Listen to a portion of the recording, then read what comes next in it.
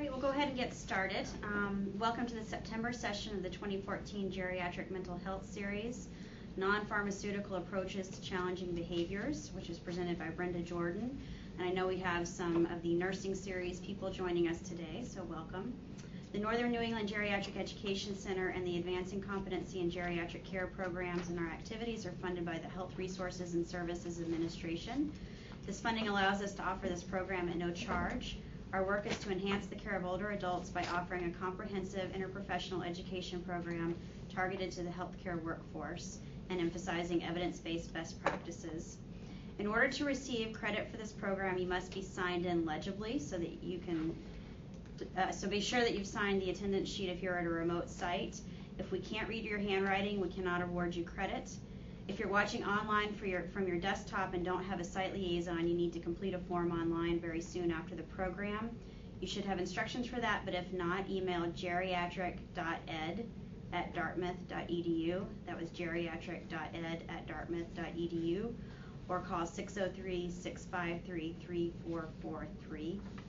You should also have received a form that tells you how to obtain your continuing education credits online. Please be sure to keep that sheet so you can refer to it later. If you have cell phones, please silence them now if you haven't already. If you're at a remote site, please mute your audio. It sounds like everyone is muted, so thank you.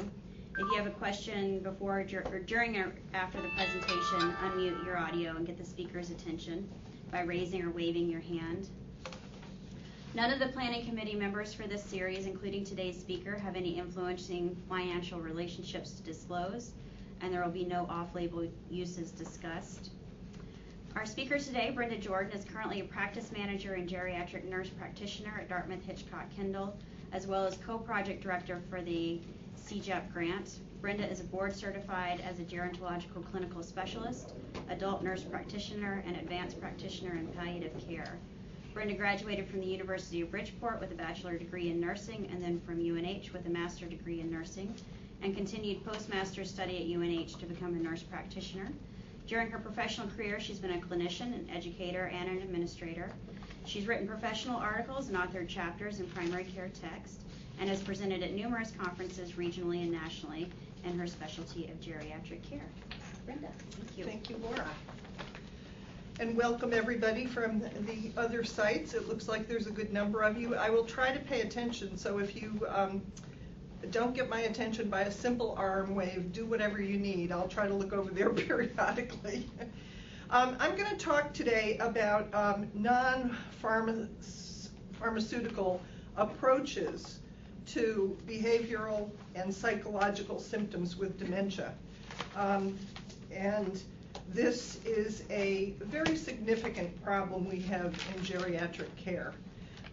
In all venues, whether it's at home, whether it's in nursing home, assisted living, or in hospitals.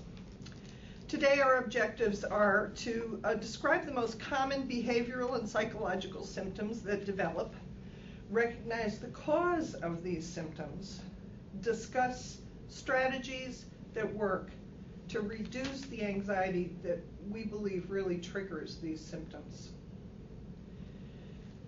These are the behavioral symptoms that occur in patients who have dementia. And you'll see that the percentage of times these symptoms occur is 61 to 92% in people who have dementia. So you can pretty much assume that everybody who has dementia at some point will develop some of these troubling symptoms. We know that the symptoms most often develop as people move into the moderate to severe stages of dementia, but there are people even in early stages of dementia who become quite paranoid and believe things that just are not true. So even though we know mostly this occurs in moderate to severe dementia, it can occur at other times. So what causes this to happen? Well, what we understand is dementia causes damage to the brain. Normal functioning brain tissue is completely entangled in the changes that happen with Alzheimer's disease or vascular supply to the brain is interfered with when people have vascular dementia. But the result is there is damage, and particularly we're focusing on the right hemisphere of the brain and the right frontal lobe when we talk about behavioral and psychological symptoms, because these are the areas of the brain that are mediators of social and emotional behavior. So what happens when this damage occurs in these parts of the brain is behavior is no longer under the conscious control of the individual. They really do not have the ability to stop thinking what they're thinking, doing what they're doing, believing what they're believing. So what are the triggers that cause these symptoms to appear? The damage causes the behavior to be likely to happen, but what really makes those symptoms happen? Well, here's this brain. It's no longer able to process what's going on around it. It's damaged. It doesn't have the ability to figure out things the way we figure out things. Can't look at a surrounding, look at a person and figure out kind of what's going on. They can't make sense of it. And what also is happening at the same time is they're becoming very emotionally perceptive. If any of you have spent a great deal of time around people with dementia, they can feel what's going on, even if they can't figure out what's going on. So it's very important to be aware of that. People with either dementia or delirium are very perceptive and sensitive emotionally, and we just really have to use that to our advantage rather than our disadvantage. And I think very often we get involved in creating a disadvantage that way. So what we have to do as caregivers is really be very conscious of how we present ourselves to the person with dementia. We don't want to be anxious. We don't want to be in a hurry. Heaven forbid, we don't want to be angry or impatient, because the impaired person will sense this, and often when they get distressed, that's when behaviors happen. The University of Iowa, GEC, has developed a really wonderful program through doing research. This research is supported by the Agency for Healthcare Research and Quality, and a program has been developed to improve antipsychotic appropriateness in dementia patients. So what the focus of this program has been about is to try to decrease antipsychotic use. What they have done is develop multiple tools to assist clinicians in managing symptoms without drugs. This is the website, and I'm going to come back to this slide in a minute. I'm going to leave the slideshow because I want to show you some of the things that are available through this website, which I just am so impressed with. So this is what the website looks like when you go to it. It would stay open. When you first go to the website, it asks you to log on in your specialty. So you can log on as a physician, as a nurse, as a social worker. I, of course, logged on as a nurse practitioner. Now that I'm logged on, I have the ability to look at all of these products. There are training videos, pocket guides. There's a delirium assessment and management tool. Oh, it's going to make me log on again. I thought this would happen, so I saved a couple of these tools to my desktop so we could look at them. So these are two that I particularly find very helpful. This is the algorithm for treating behavioral and psychological symptoms. It's kind of a very busy chart, but as you can see across the top, it talks about unmet needs. And we're going to talk about unmet needs when I get back to the slide presentation. Then it really takes you down through non-drug interventions. Select and apply non-drug interventions, and it gives you a variety of options, with the idea that what you're doing is trying to make adjustments to meet the person's needs and therefore diminish the need for the behavior. So that's one incredibly useful tool. And like I said, it's completely available on this website. The other one that I think is wonderful is another one that talks about caring for people with dementia, problem behaviors. And it's kind of not quite as busy and presents the material in a different way, but talks about common causes of behavior. Consider the following assessments. So this one includes assessments. And then talks more about managing with non-drug approaches. These, can come in a piece of paper that you can fold up and put in your pocket. They actually can be laminated, and there are places that fold them and laminate them. The idea with the research that's being done is they recognize that usually the interactions that bring about behavior usually happen at the bedside or one-on-one with a patient. And if the person who is providing the care and having that one-on-one interaction has the ability to look at a quick resource and say, okay, what do I need to think about? What could be going on with this patient that I need to do an assessment? Are they having a lot of pain? What can I do about that? And then follow through appropriately. So these are tools that can be made readily accessible to any clinician who is working with patients with dementia. We actually keep laminated copies of these cards attached to our medication carts in our assisted living in our nursing home at Kendall, so that the nurses can take a look. And we get much more thoughtful phone calls now. I get calls about patients, they think maybe they're having more back pain because they're agitated. And sure enough, if we address that back pain, the agitation goes away, or the aggressiveness goes away. We had a gentleman who was being very aggressive, but he was having a terrible time walking and was known to have very bad knee arthritis. We tried many interventions to address his pain, finally went to a fentanyl patch that he couldn't tear off. We put it between his shoulder blades because he wouldn't take pills, he wouldn't take liquid. He got comfortable and he became charming. He just was no longer yelling, angry, aggressive. Pain was managed and the behaviors stopped. So when we allow clinicians who are working with patients to have resources available to them so that it really can help them think through what the problem might be, it works. Yes? I'm sorry, a question. Yeah. Are some of these resources also appropriate for family, do you think? Mm-hmm. Absolutely. Yeah. Absolutely.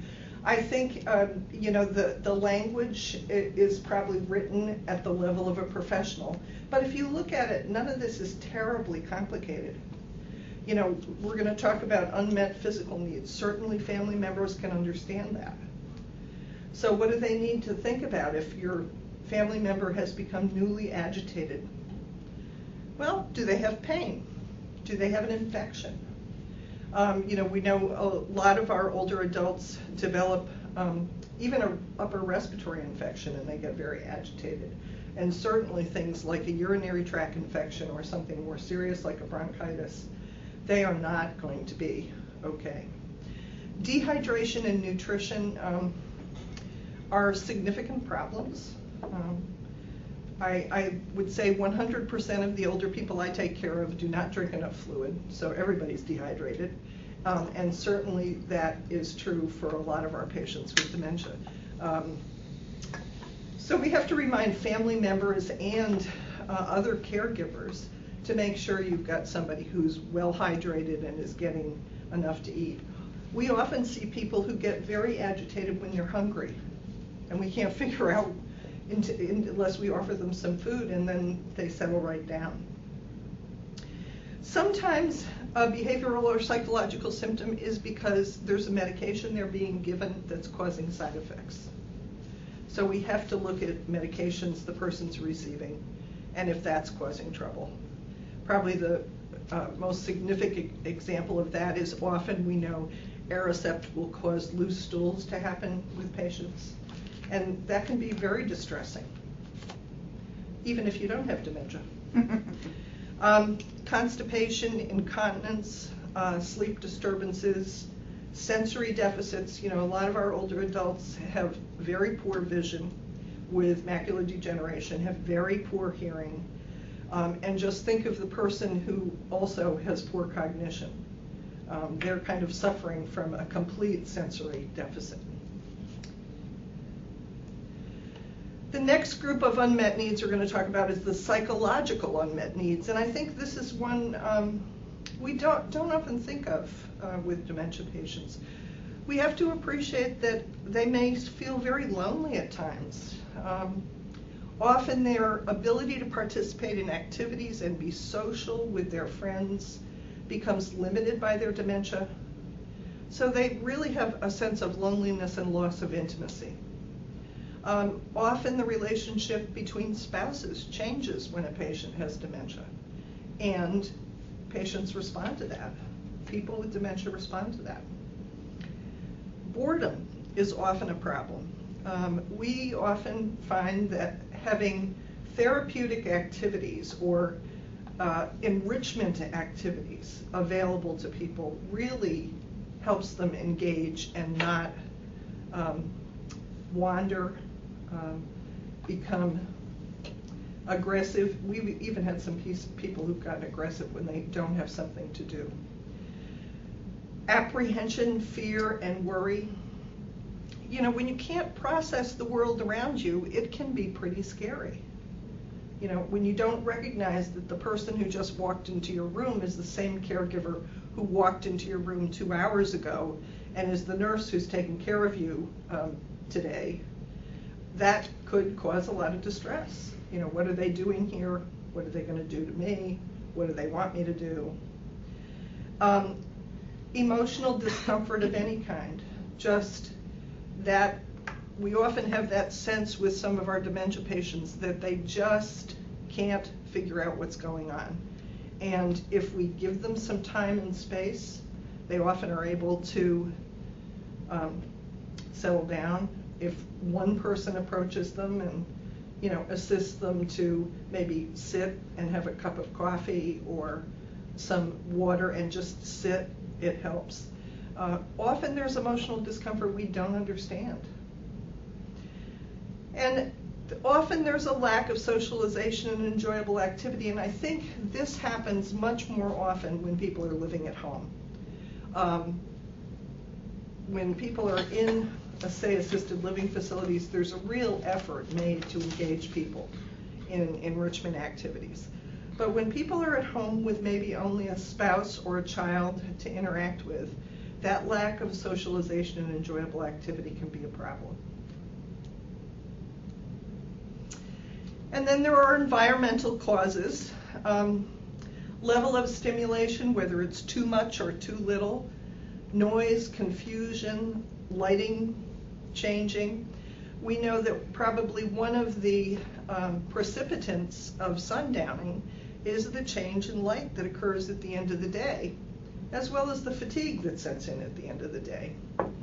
We've had a construction project going on at Kendall for way too long, about 1.5 years, and we find that our patients with dementia are either amused by it or totally distraught by it.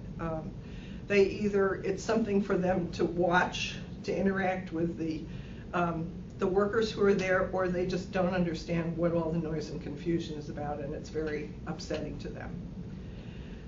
How caregivers approach people is a really important part of the environment that dementia patients live in. Whether the caregiver is a family member or a nurse or a paid professional who comes into the home, no matter who it is, we have to really be very conscious of how we approach patients, what we convey to them when we approach them. Sometimes just not saying anything and approaching them, with a smile on your face and just understanding they're probably not going to understand your verbal communication. But if you maintain a decent kind of atmosphere around you, an engaging, calming, approach to patients, they respond to that very well. Institutional routines and expectations are also a huge issue, and actually in just a little bit I'm going to talk about some of the research the University of North Carolina has been doing about care activities and a lot of the work around person-centered care, which I think is hugely helpful to patients with dementia. And in these research projects and the approaches that people are taking, they are really abandoning routines and expectations and trying to identify what pattern is appropriate for that person and go with it. The other thing is sometimes there's just not the cues and the prompts so that people can't figure out what it is they're supposed to be doing, what you expect of them. And then, of course, there are psychiatric causes that can cause behavior. We know that patients with dementia have experienced depression and anxiety. We often treat people with antidepressants who have dementia. We know that delirium can happen when people have dementia and experience a medical illness. And we have to remember that delirium is really a warning signal that somebody is very sick, and we need to look at them physically and identify what is physically going on with them that needs to be changed. We have people who get delirious with infections, with metabolic disturbances, with being extremely hypothyroid. There are many reasons deliriums can occur. There can be psychoses where people have very elaborate delusions and sometimes auditory hallucinations that go along with them. We have a gentleman right now who we're taking care of, and he thinks he was moved to a completely different place, and that there are people coming into his room on a regular basis talking badly about him because he can hear them. And this is pretty common. And then there can be other mental illness. There are also people who develop dementia who have primary diagnosis of bipolar illness and schizophrenia. And so you have to not only pay attention to the dementia, but also to their primary mental illness. We know that in patients with dementia, when they are overwhelmed by what's going on about them, when they really can't process what's going on and they're being pressed to do something and they just can't do it, there's a catastrophic reaction that happens. And this is usually when caregivers or staff get hurt. It's when the patient just doesn't know what to do but to yell and to lash out. So we really try to avoid catastrophic reactions, but they do happen. And it's a defense mechanism when people have dementia, that they have to stop what's going on, and so they react catastrophically. We also do know that when people get moved, they can be moved to a different room, moved from home into an institution. They become sick, they have to go into a hospital. Just the fact that they have been moved from a familiar place to an unfamiliar place causes a very well documented translocation dislocation syndrome. It is usually something that passes with time. As people, actually this is a time when dementia is very helpful because they get into a new environment. They kind of forget about the older environment after a couple of days, settle into the new environment, and it's over. But it requires a fair amount of support to help people get there.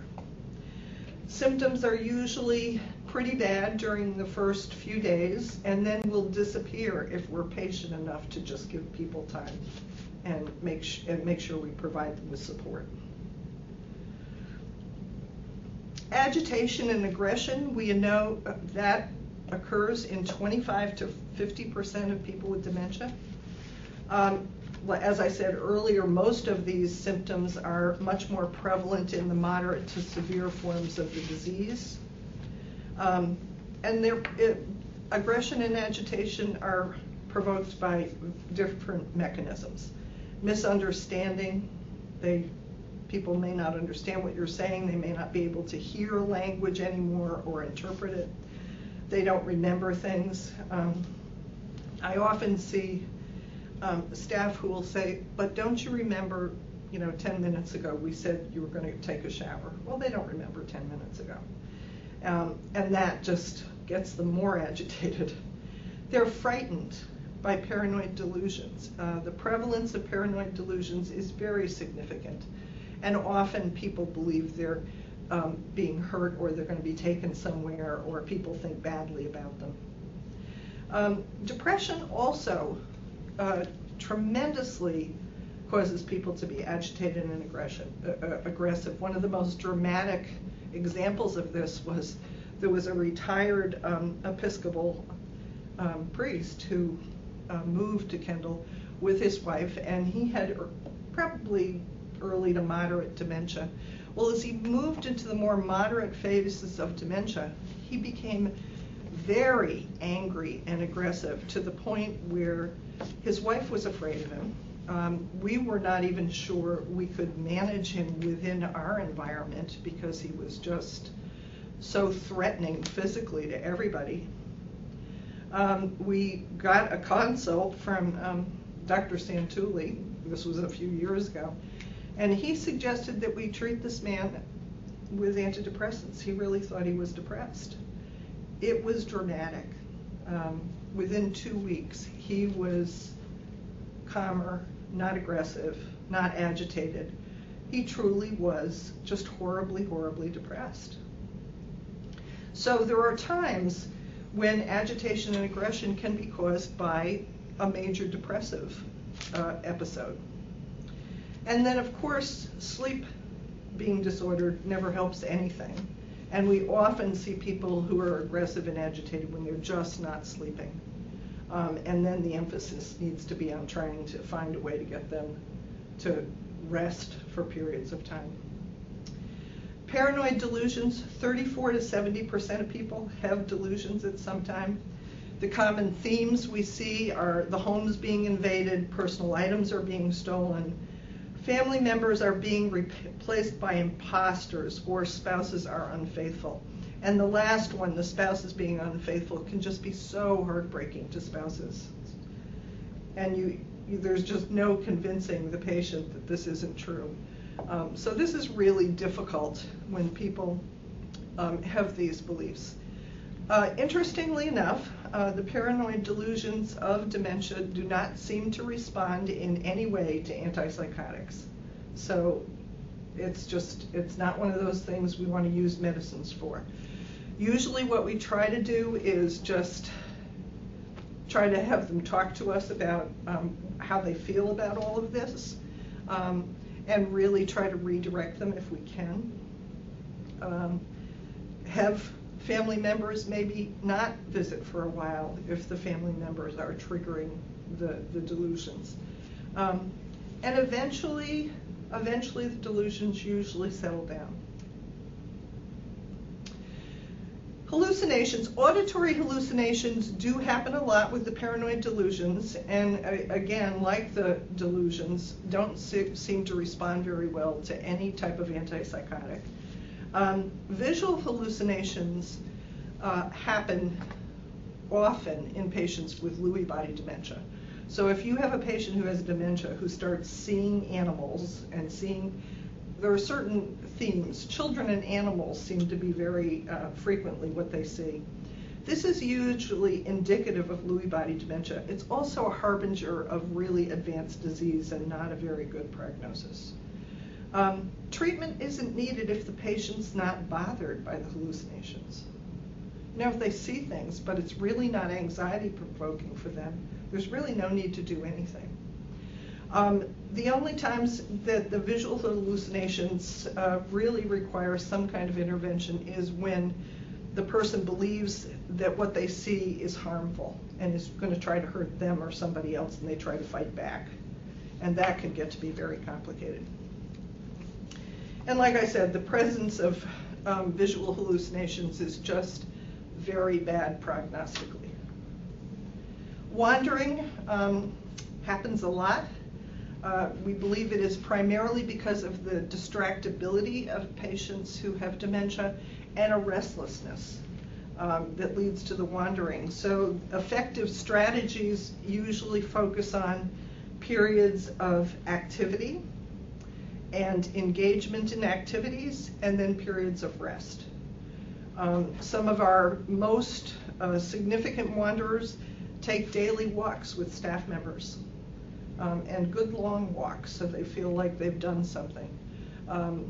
We make sure they're engaged in activity when they're awake and make sure they have rest periods, and it really does diminish the wandering tremendously. The biggest issue with wandering, especially if it's happening in the home with a patient who's still living at home, of course, is the risk of physical harm and death. And we hear in the news on a very regular basis about people who've wandered away from their homes and died. So wandering is very risky, and it's very hard to manage in the home. That's often when families decide they really have to institutionalize a person with dementia. So, non-pharmacologic behavior management. When I get to this slide, I always like to think that the behavior we're really trying to manage is our own, because we're trying to manage how we respond to what's going on with dementia. We can influence their behavior, but the behavior we're actually managing is our own. So we want to keep things really simple. We want to use things that we know are effective and will reduce anxiety and reduce the triggers of the behavior. And it will be different for every patient we interact with. A particular strategy with one patient may not work with the next person.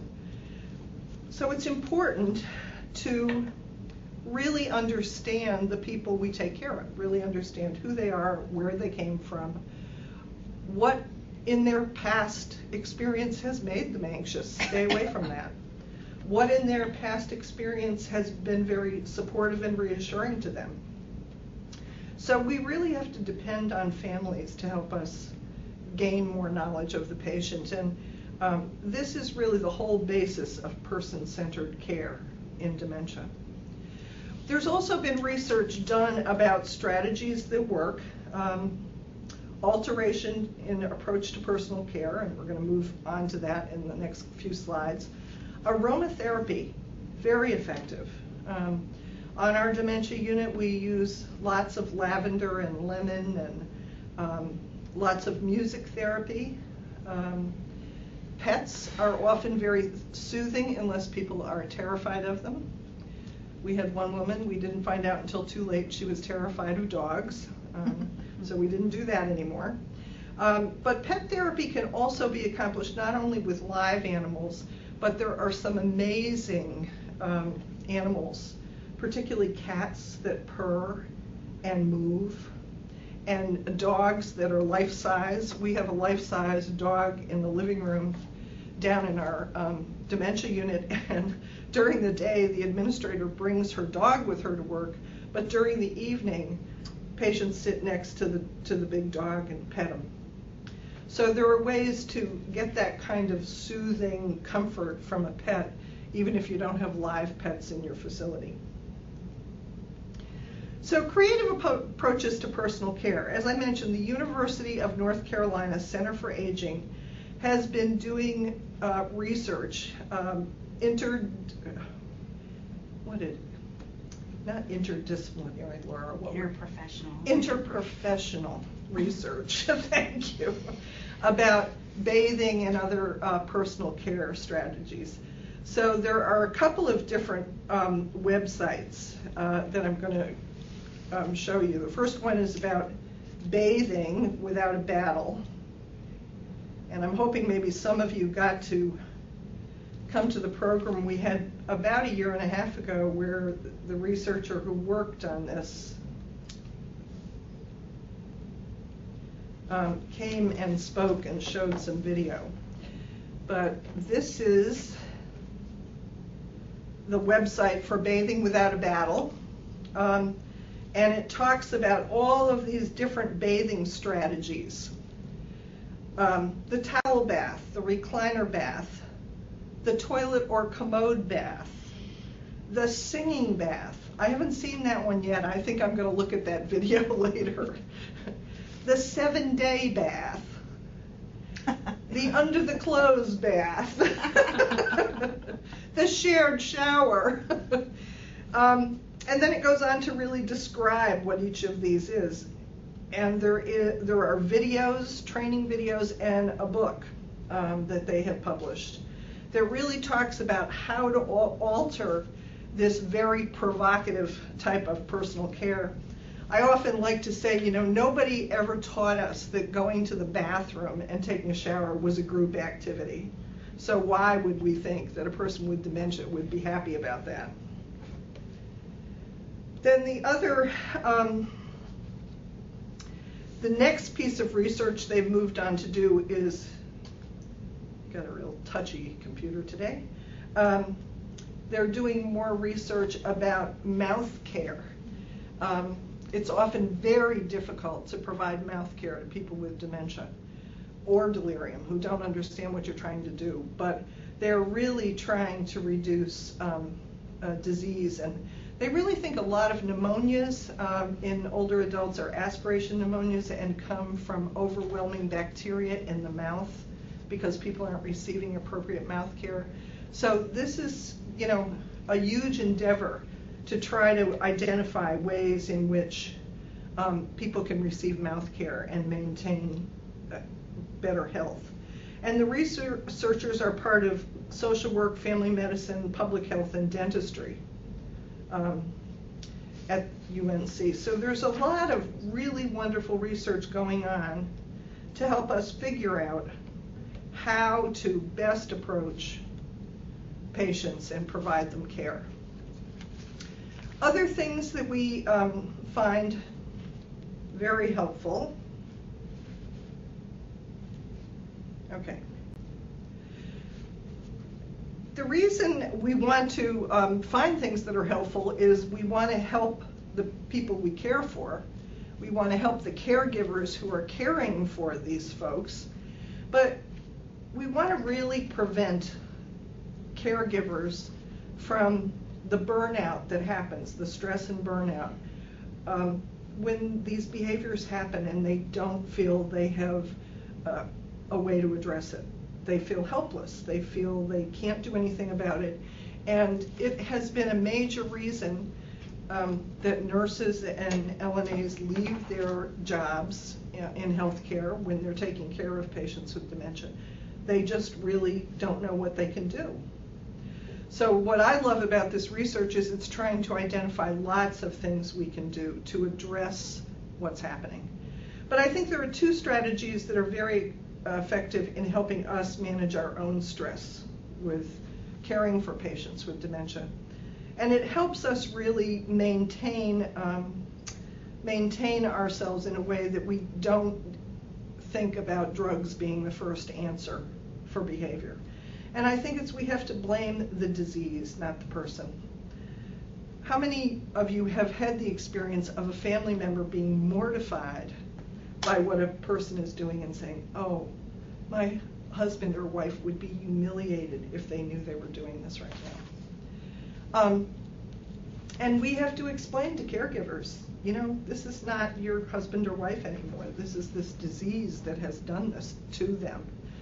And blaming the disease really allows us a way to kind of back up a little bit, think about what we need to do, and not blame the person. The other thing is to interpret behavior, as I said earlier, according to knowledge of the person's history. You may find out that a gentleman lost his mother when he was 7 years old, lost his father when he was 12 and had to go live with two aunts who brought him up. That has great implications for whether he might get along better with women or might not get along with women at all. So if we know these things about the people we're caring for, we can do a much better job. Other strategies, consistent caregivers, as much as we can, even if the person doesn't necessarily recognize the person day to day, we have found that consistent caregivers, and lots of other research has found, consistent caregivers kind of know how to approach the patient. They're managing their behavior so that they can interact with each patient in a very effective way. We know this because when we have our consistent caregivers have a day off, it's always more of a struggle that day when the replacement person is there. We know that planned soothing activity really helps decrease restlessness and anxiety. Probably music is the thing that is most widely established as a very soothing activity. The other things that are often done are reminiscence or reading with people, and simple reading that has a lot of pictures that people can look at. Regular exercise, even if it's as doing a chair fitness. There is an exercise class every day called Sit and Be Fit, and people sit there and try to do what the leader is showing them to do. This is an activity we have just before lunch, and we find it makes people enormously hungry for lunch after they do this activity, and then they're ready for a nice nap, which is exactly what they need. So you want to have periods of activity, and then you want to have periods of rest.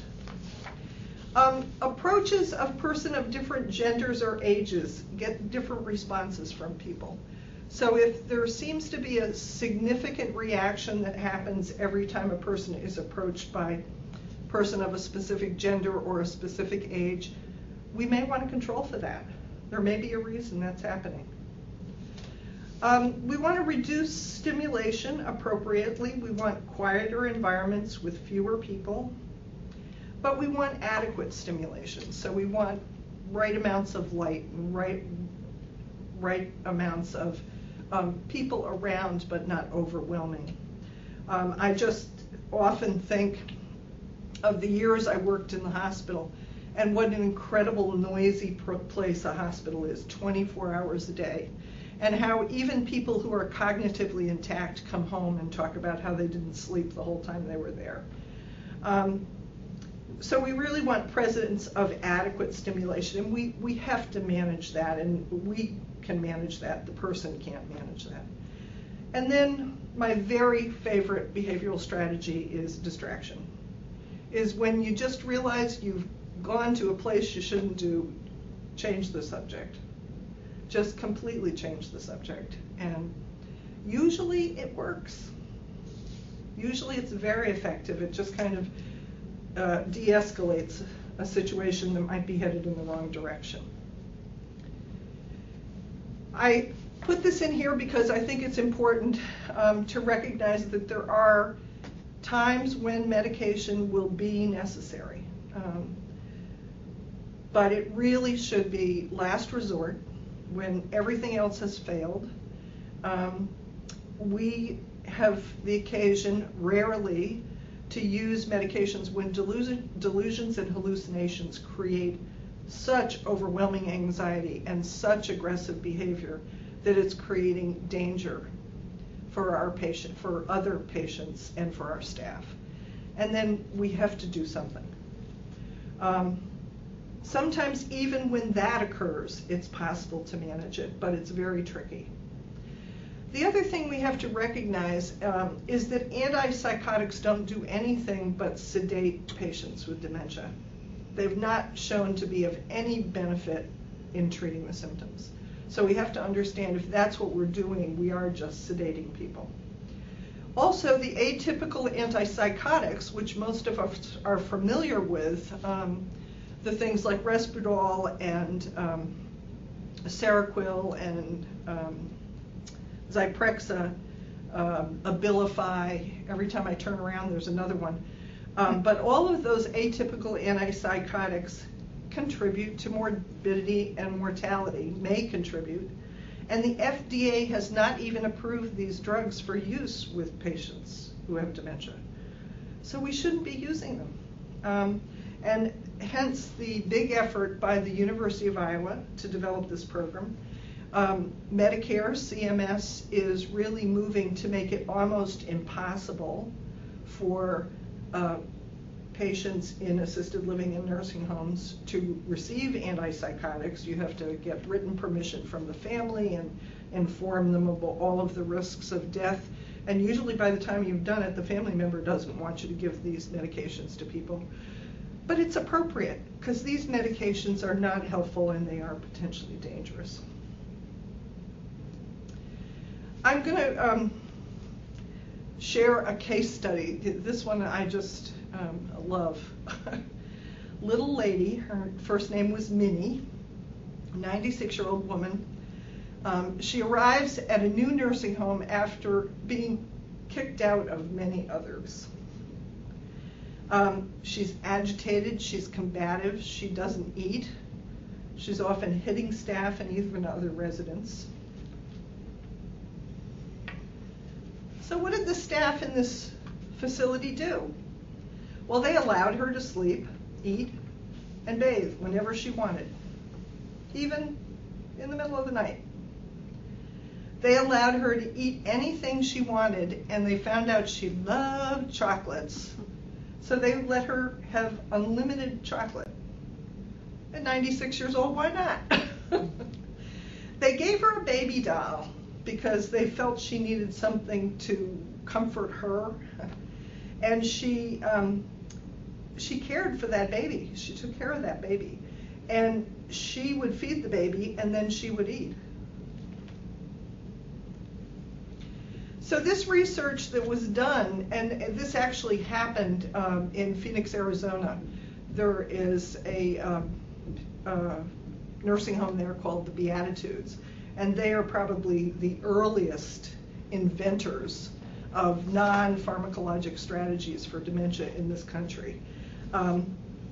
The research they've done over years and the research that exists now suggests that creating a positive emotional experience for a patient with dementia diminishes distress and behavior. So if there's anything to remember, it's creating a positive emotional experience will reduce distress and behaviors.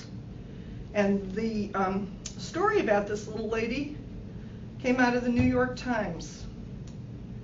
December 31st, it was in the newspaper. And it's just a wonderful story. Actually, this nursing home, they had their yearly Medicare visit. And when the surveyors came, they were going to cite this nursing home because it actually had on the woman's medication administration record that when she got agitated, they should give her chocolate. And the surveyor was horrified and said, "You can't have this on the medication administration record." And the administrator said, "Would you rather we give her medication?" And the surveyor let go of that. But it's a wonderful piece to read. I'm going to share this case that is a case that happened actually at Kendall with a patient of ours. I think it was about 7 or 8 years ago. He was a delightful 79-year-old retired physician. He was a family practice doc who'd spent his professional life being the doctor in this little town up in Nowhere, Maine, where he grew up. He moved into our retirement community with early dementia, which became more advanced over time. He arrived with a diagnosis of Alzheimer's dementia, but as his disease progressed, we decided he probably also had some Lewy body dementia. He is living in the secure unit, our secure dementia unit, because his wife became unable to manage his delusions and hallucinations after 2 years. He started 2 years prior to his admission to our secure unit to see children in his apartment. And he didn't seem to be upset by them. He just thought that they were there because he was supposed to look after them. And his wife, who was just an amazing woman, just kind of went with the flow, let us know he was seeing these children, but didn't seem to be bothering him. But then he began to not only see the children, but he began to have delusions that there were people trying to break into the apartment, to hurt the children and to hurt he and his wife. And after his wife spent 8 hours barricaded in the bathroom with her husband because he wouldn't let her out, she decided she couldn't manage this anymore. But this had been going on for 2 years, and she had him in their apartment. So he's now in our secure dementia unit. He seems to be very gradually adjusting to the new living situation. His wife visits very frequently because they clearly still have a very close relationship. It's early in the morning. It's about 7:30, and there's a call that comes from the dementia unit, and they say, you have to get down here. Doug is just screaming and yelling and swinging a portable radio and a mirror. And he kept yelling, the Chinese are coming, and everybody should hide. And he was trying to kind of like herd people with the mirror and the radio, and at the same time was seeing Chinese people and trying to chase them out. So this doesn't look like too good of a situation. So fortunately, he still was at a point with his dementia, he would recognize people who were familiar. So I just walked over to him and I said, Doug, tell me what's the matter. Well, the Chinese are coming, they're going to get us all, they're going to hurt everybody, I'm trying to protect everybody. I said, where are they? He said, they're out in the garden. I said, okay, I figured at least we go out in the garden where we weren't around other people. I said, I'll go out in the garden with you and I'll help you find the Chinese people. So we go out in the garden and he's whacking at the bushes and I'm looking in the bushes, and he's getting tired because he is, after all, 79 years old and it's a warm summer morning. So he finally looks exhausted, and I suggest to him that he should go inside, rest for a minute, give me the radio and the mirror, and I'll stand guard out here. So he goes inside and sits down. He's exhausted. I give it a little while. I go in and I tell him that I think they've gone away for the time being. I think we've scared them away. And I told him I would take responsibility for keeping the Chinese people out of the building. To which he made me write out a statement saying I would do this. Made 2 of the other patients witness it. And then he went down to his room and he took a nap. He woke up later and he was agitated about something else, and unfortunately that escalated. And it really got to the point where we decided we needed to have him evaluated further in the hospital. Turned out it was all his dementia. He was put on antipsychotics to try to manage the hallucinations and the delusions. Of course, it didn't really work very well. He became really unable to function because of the side effects of all of the antipsychotics. And he died as a result of the side effects of the antipsychotics, which were the only choice his family felt like they had. So he really was coming to the end of his dementia and the end of his life. But even in some extraordinary circumstances, behavior can be dealt with in a very different way other than giving people medication. But again, it requires determining what's causing their stress and anxiety. So in summary, behavioral symptoms occur when patients with dementia have unmet needs. And these can be physical needs, emotional needs, environmental needs, creative approaches to personal care, and attention to knowledge of each patient can diminish the stress that we feel and diminish the stress that the people we care for feel, and often eliminate the triggers that cause behavioral symptoms. And medications should be used as a last resort. I'd be happy to take questions from anybody who's left. I see a lot of people dispersing, but if there are any questions, I'd be glad to entertain them.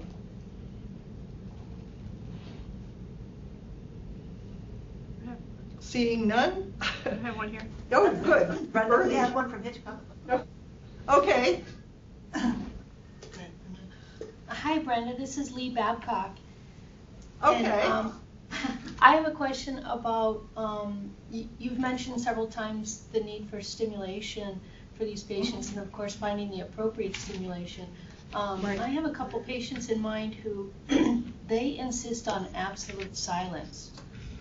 It's not music, it's not soothing music, it's nothing. They just want absolute silence, and their spouses and caregivers get so annoyed because they can't listen to the news, they can't listen to their music, and their spouses with dementia are just insisting on silence. Is that Actually, no. that is pretty common. We find that often things like radios, televisions, music can be very overstimulating. You know, it's too much information. The person can't process it. They can't make sense of it. It distresses them. So actually we find we don't turn on radio and television very often. The gentleman, by the way, who was chasing the Chinese had watched a MASH episode the night before. And his wife is convinced that that's why he went off the deep end about the Chinese people. So I think it's very often something they just can't tolerate anymore. They can't process the information. They can't take it in and make sense of it, so they just don't want it at all. And actually, if they can be clear about that, that's pretty good. That's really, and what happens is the spouse needs to figure out how to meet their own needs and respect what the person may need. Yeah, we've suggested like, the iPods with the earbuds and Yeah. for the spouse, so she can listen to her thing. And Exactly. Yeah. Exactly. One other question, not really related exactly to behavioral symptoms and management and that sort of thing, but do you have any comments about galantamine and how effective that is? So galantamine is in the same family with all of the other anticholinesterase agents like Aricept and Exelon, and the research we have available to us, most of it done on Aricept, really does not show that it's very effective at all. There is some good research that shows that Aricept or an anticholinesterase inhibitor combined with Namenda, which is a relatively new medication, maybe in the last 5 to 6 years, may be more effective. And I think it's actually the Namenda by itself, because we have found that patients who are on Namenda alone often seem to stay on a plateau a lot longer, and the mechanism of Namenda is it's protective of certain neuroreceptors in the brain, and I think that protection is actually what helps them. But galantamine, Aricept, all of those medications, really the evidence is they may be helpful in some people sometimes, but there's not enough good evidence that we should be using them as much as we use them. Great, thank you. You're welcome. Bernie, did you have? That's okay, I think we'll. Okay. Well, thank you all for your attention, and look forward to seeing you again sometime.